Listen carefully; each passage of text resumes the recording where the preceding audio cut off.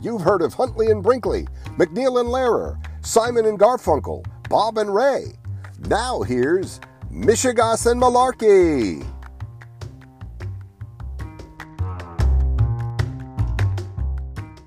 Hello. Hello. How are you? Good. How you doing? Great. Episode 14, am I right? I think so, yeah, because last didn't want week to give the number because it would be unlucky. So it would be unlucky. So last week we did Roman numerals, which I guess is appropriate for the Super Bowl, and now we're back to what are these numerals? I think they go back to Arabic or something. Okay, don't they? Or yeah, who invented numbers? I don't know. Not me. I knew that at one time. I think I probably did a report on that in second grade, and it's one of those things. I didn't need to remember it, so Arabic sounds about right. I think so. Yeah, I think we both have to up our ginkgo biloba. Yeah, and maybe. I'm hoping to land them as a sponsor because most of our listeners are up there. But anyway, episode 14, and I guess we have to do a quick recap of the Super Bowl. I didn't watch the game. What happened? You didn't watch the game? Oh my God, I'm shocked. I can't believe such a thing. The game was okay. I mean, it seemed kind of boring. I mean, I didn't care about either team, but I usually don't. And but then there was the halftime, the show, right? So I think I may have tuned in, some years past. I think I saw Prince one time, and there was Springsteen and the Stones, but now they're into newer generation acts. So what happened?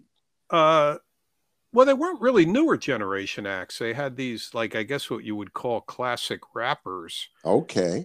They had Eminem was there, Snoop Dogg, 50 Cent. I don't know. It was a couple of other ones.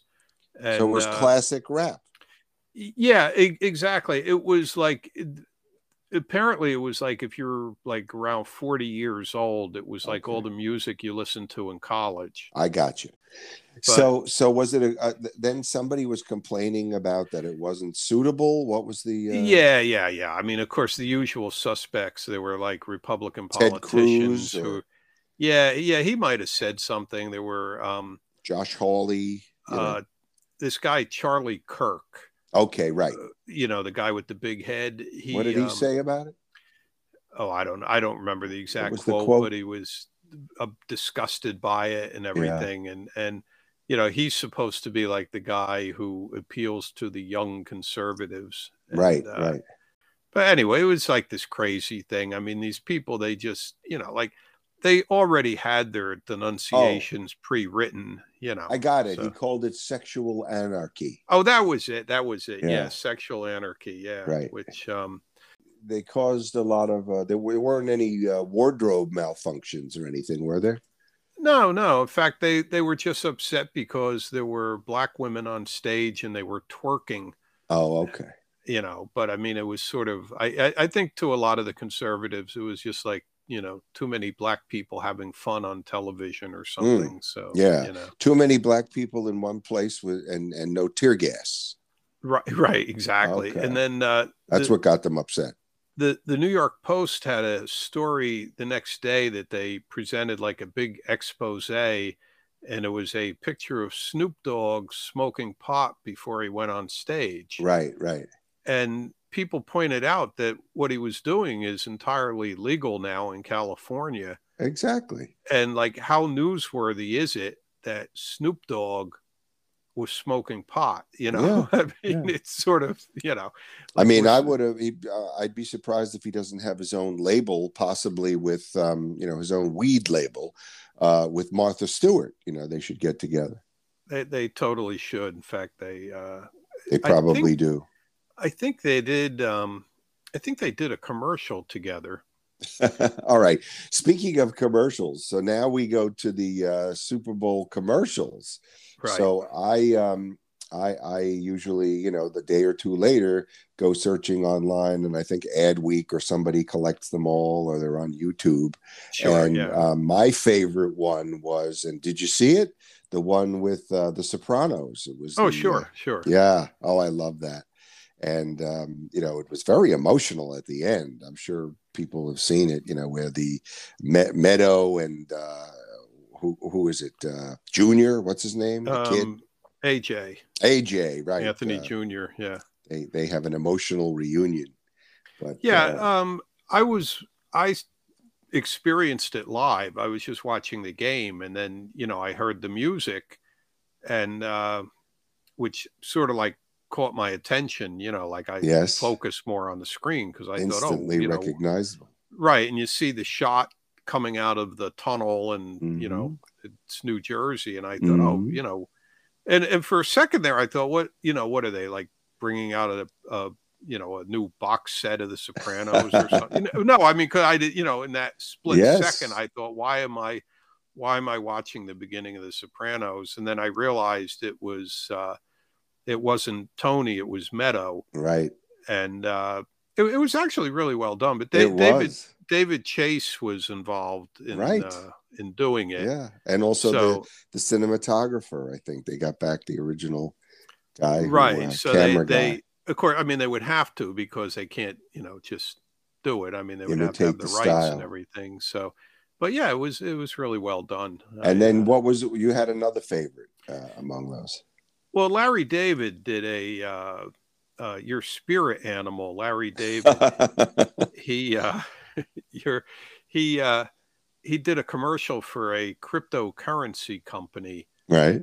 And which was actually very well done, also, and very funny. And it was a minute long at the Super Bowl, but there's also like a 2.5 minute version on YouTube that people can find that has some like extra lines in it, and it's really very funny. But people were like upset. Well, first of all, there were a lot of crypto commercials in the Super Bowl. I don't know how many, but that was sort of the trend. And there's skeptics about cryptocurrency who were upset that they were just advertising it in the first place. But then there were these people who thought like Larry David had sold out or something. And there was I saw an article. They said one person on Twitter said it was the single most devastating thing to ever happen to him.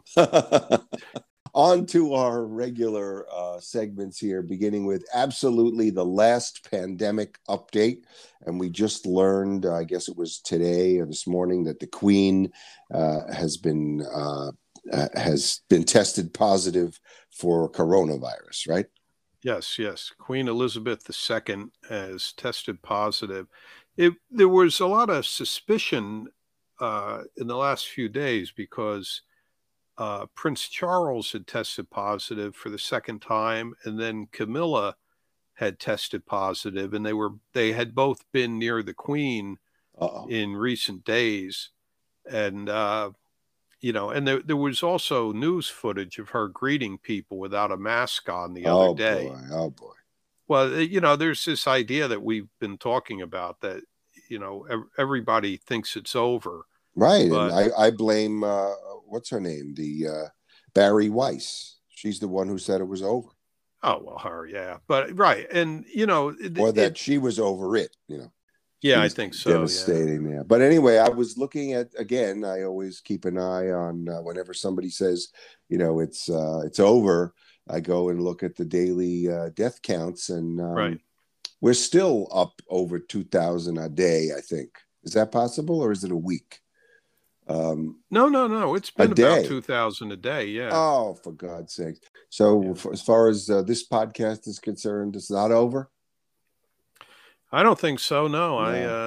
I went to the produce store yesterday, and I was wearing my N95. And right. All right. Moving on to Insurrection Week, which you dubbed last week January 6th on wheels. And you have an update on the convoys. Yeah. Well, the Canadian convoy, as we speak, has been broken up. In fact, I just you just reminded me of a weird part of this. They arrested these people in Ottawa, I suppose it was. Right. And the one guy was brought in front of a justice. I guess instead of a judge, they call it the justice. And the guy said, well, this is, my First Amendment right. And the justice, being in Canada, said, what First Amendment right?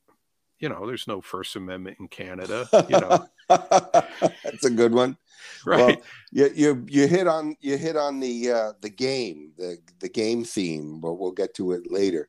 So they arrested them. I saw that when the police started moving in, the truckers were like putting their kids in front of them or something. Yeah, they were using children as human shields. Oh. And they were doing all kinds of crazy stuff, but they finally broke that up. Now it's interesting that The Verge, you must read The Verge, yes, the tech news site. They have a pretty good article on how the Canadian trucker convoy was largely the creation of Facebook groups run out of the United States and also in far-flung parts of the world. Like there were these content mills in I think Vietnam and Bangladesh or wherever that were like fomenting all this trucker convoy stuff. So then they had Americans donating money to it. And, it's just this crazy thing. Like and there's like, these crazy right wingers on Twitter. They want us to invade Canada and liberate Canada from the tyrant Trudeau. And the People's Convoy, the American version of the truckers' convoy to protest vaccine mandates, is going to be leaving Barstow on February 23rd. Okay. So I was thinking if you could put a GoPro on your helmet and get your Vespa scooter over to Barstow, yes, you could like ride along with the beginning of the convoy. Wow, you mean like Fear and Loathing and in Las Vegas, and also the Hell's Angels, 2 in 1. Exactly. As soon as I heard Barstow, I thought, what a perfect place to begin a deranged trucker convoy across America. Somebody's going to do it, right? Right. So if the truckers leave Barstow on the 23rd, they have basically a week to get to Washington and surround the Capitol and prevent Biden from delivering the State of the Union address. Well, maybe we can divert them through Area 51. They could disappear into that time portal that some lady has now discovered. But that'll have to be for another episode. So let's move.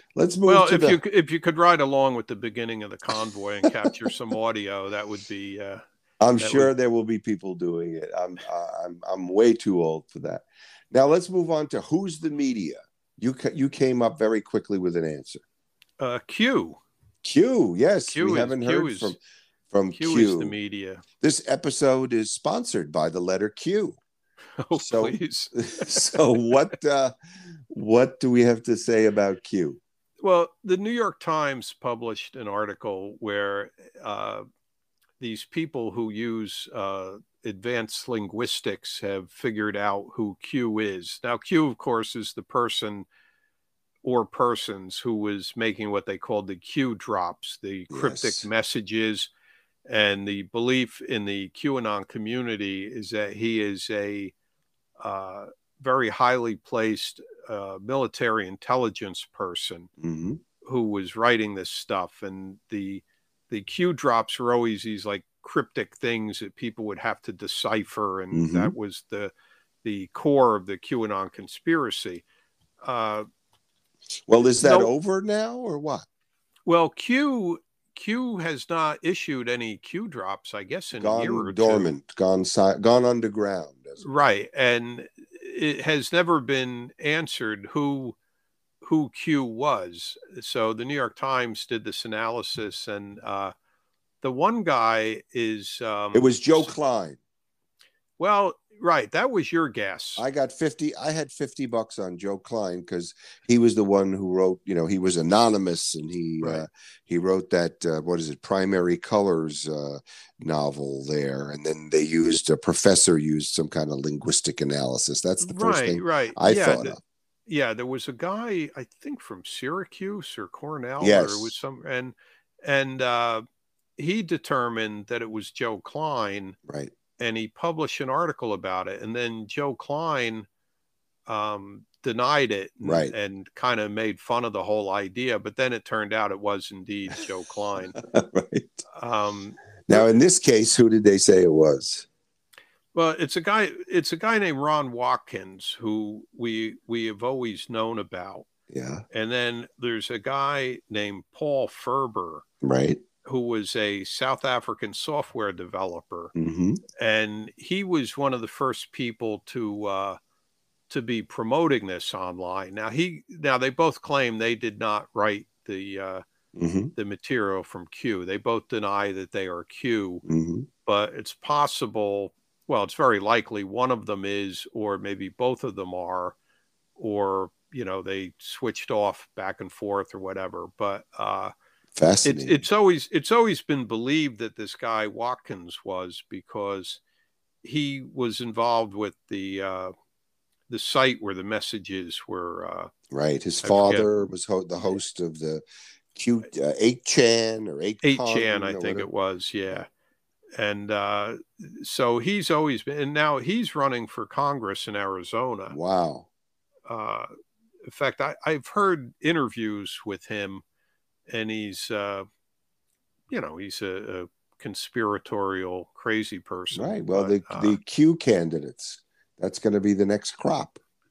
Well, there's already Q members in Congress. Yes. Lauren Boebert, Marjorie Taylor Greene, that Paul Gosar. He sometimes makes statements that refer to the storm is coming. Yeah.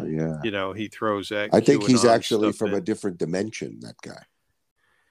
Yeah. Well, that could be. My Gosar theory is he is a dentist. Yes. And I think he might have been around the nitrous tanks a little too. It could be. I think somebody should count the nitrous tanks and see if any are missing. That's a great theory. Yeah, that's my Gosar theory. All right. Well, let's move on to the game because we're running late here. So this is our now famous Mishegoss or Malarkey game, where one of us, tells a little story or reads a short article, and the other has to guess whether it's Mishegoss, crazy but true, or Malarkey, total made up BS. So I've got the honors this week, and here it comes. And it ties into what you were saying earlier. So here's how the story runs. Over 700 people have now been charged with crimes for their part in the January 6th invasion of the U.S. Capitol, right? And many of those people, when they're brought into court or when they're questioned by the authorities, they're now, giving excuses to explain why they were there and what they were doing. Okay. And of course, there's been people who were saying that they weren't there at all, but there's so much video and so many selfies and social media that it's kind of difficult to get away with that. But they are offering some interesting excuses, especially in front of the judges now that are doing the sentencing, right? So they want to hear, are you remorseful? What do you have to say for yourself? So obviously, there are some common excuses that are being heard. One is, Trump, the president. He ordered us to do it, right? He told us to do it. He said, well, yeah. So that's one that a lot of them are using. Another one is, I got caught up in the mob or in the in the emotion of the mob. That's probably the most common one. They all got caught up in the in the frenzy of it. Yes, and the judges are not buying that, right? Right. And so then there's this what I call the whose house our house defense, where basically they didn't realize that it was illegal because they thought that it's a public place, and it belongs to the American people, and they thought it was allowed that you could go in there. Especially some of them say that some of the police or the guards opened doors for them and other things, right? Right. Yeah, I've heard that version. Right, the cops All right. waved us in thing. Yeah. All right. Well, here's the game now. All right. Okay. So there was one alleged perpetrator who was questioned by the investigators, and first he claimed he wasn't there at all, but they got a hold of his cell phone and they were scrolling through the pictures, and they found in the deleted file, right?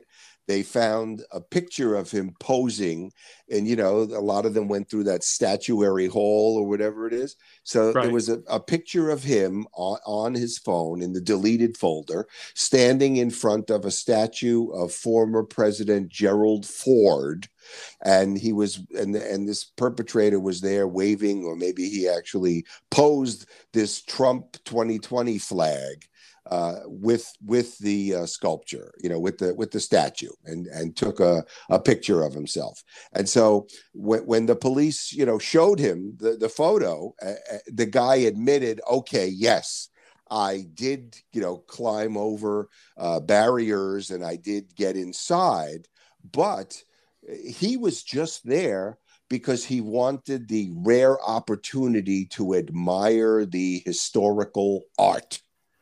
Now, is that Mishegoss or Malarkey? The art lover defense. Yes, exactly. Right. I punched people. I climbed over barriers. I climbed through a window. But the art was driving me forward the whole time. I want to say that because some of these people have had, really like pretty ballsy excuses, right. And so I want to say that one of them would do. The only reason I'm inclined not to think so is because I don't know if the guy would have come up with, historical art. Because I remember a lot of the people that day, they were when they got in the building, they were very upset by the art. They were screaming, "This is a palace. Look at how these people live." Like they thought people lived in the Capitol or something.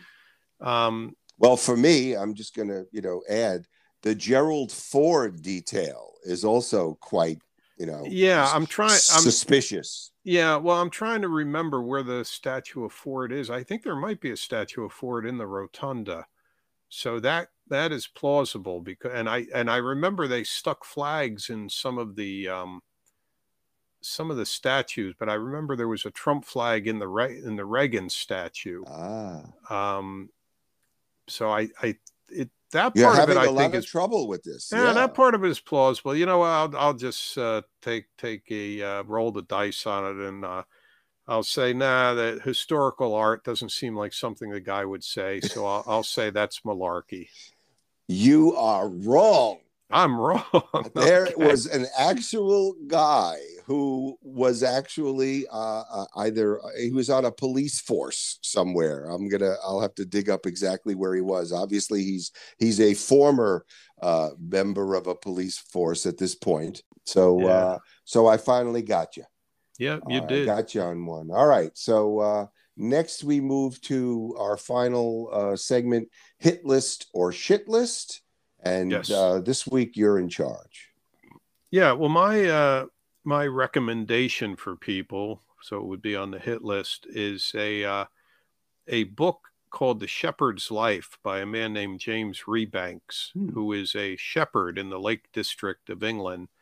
Now, I didn't read the book. I listened to it as an audio book. I'm not really a big audio book guy, but I walk for an hour a day, so I have to listen to something. So so I think I spent about a week and a half listening to The Shepherd's Life, and I loved it. It was great. It was I actually knew about him from Twitter because I have a Twitter list of gardeners, and a lot of the people on the list are British gardeners, British Mm-hmm. allotment holders, that sort of thing.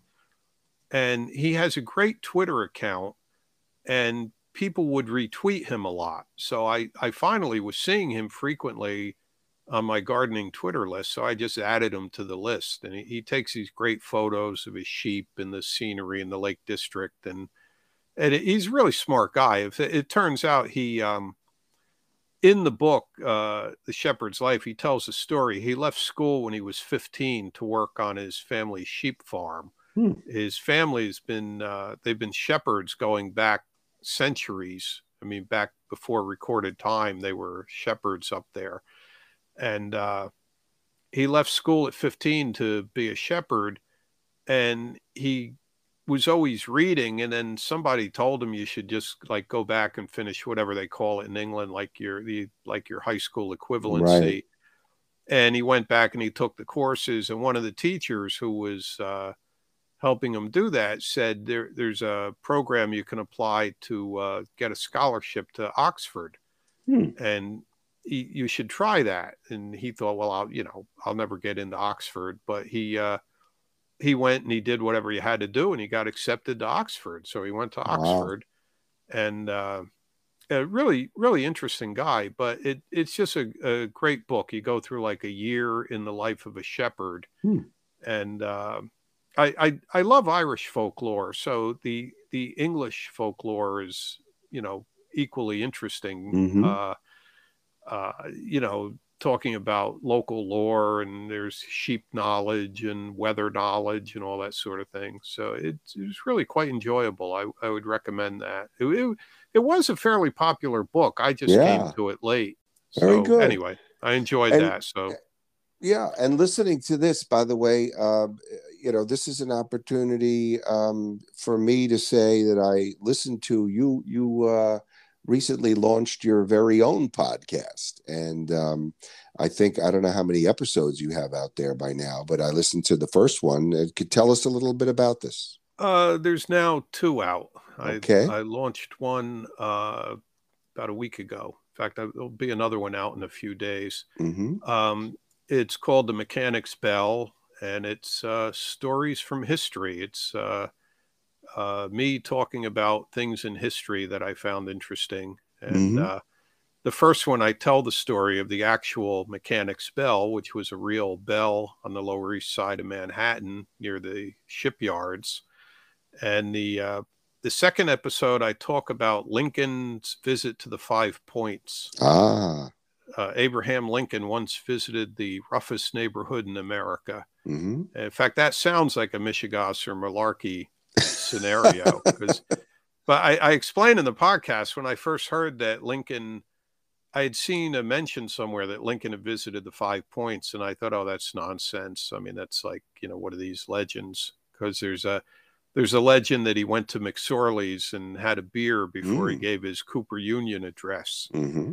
which geographically, as you well know, Yeah. would work because Sure. I was McSorley's just is in McSorley's. right, and it's literally around the corner from Cooper Union. That's right. So physically he could have done it, but it's very unlikely. Mm-hmm. So anyway, in the Well, that's second one, fun. I in honor of Lincoln's birthday, I did an episode where he went to the Five Points, and I tell the story of, yes, it did in fact happen, and you know. So folks should go listen to or find and subscribe to The Mechanic's Bell. That's the title, right?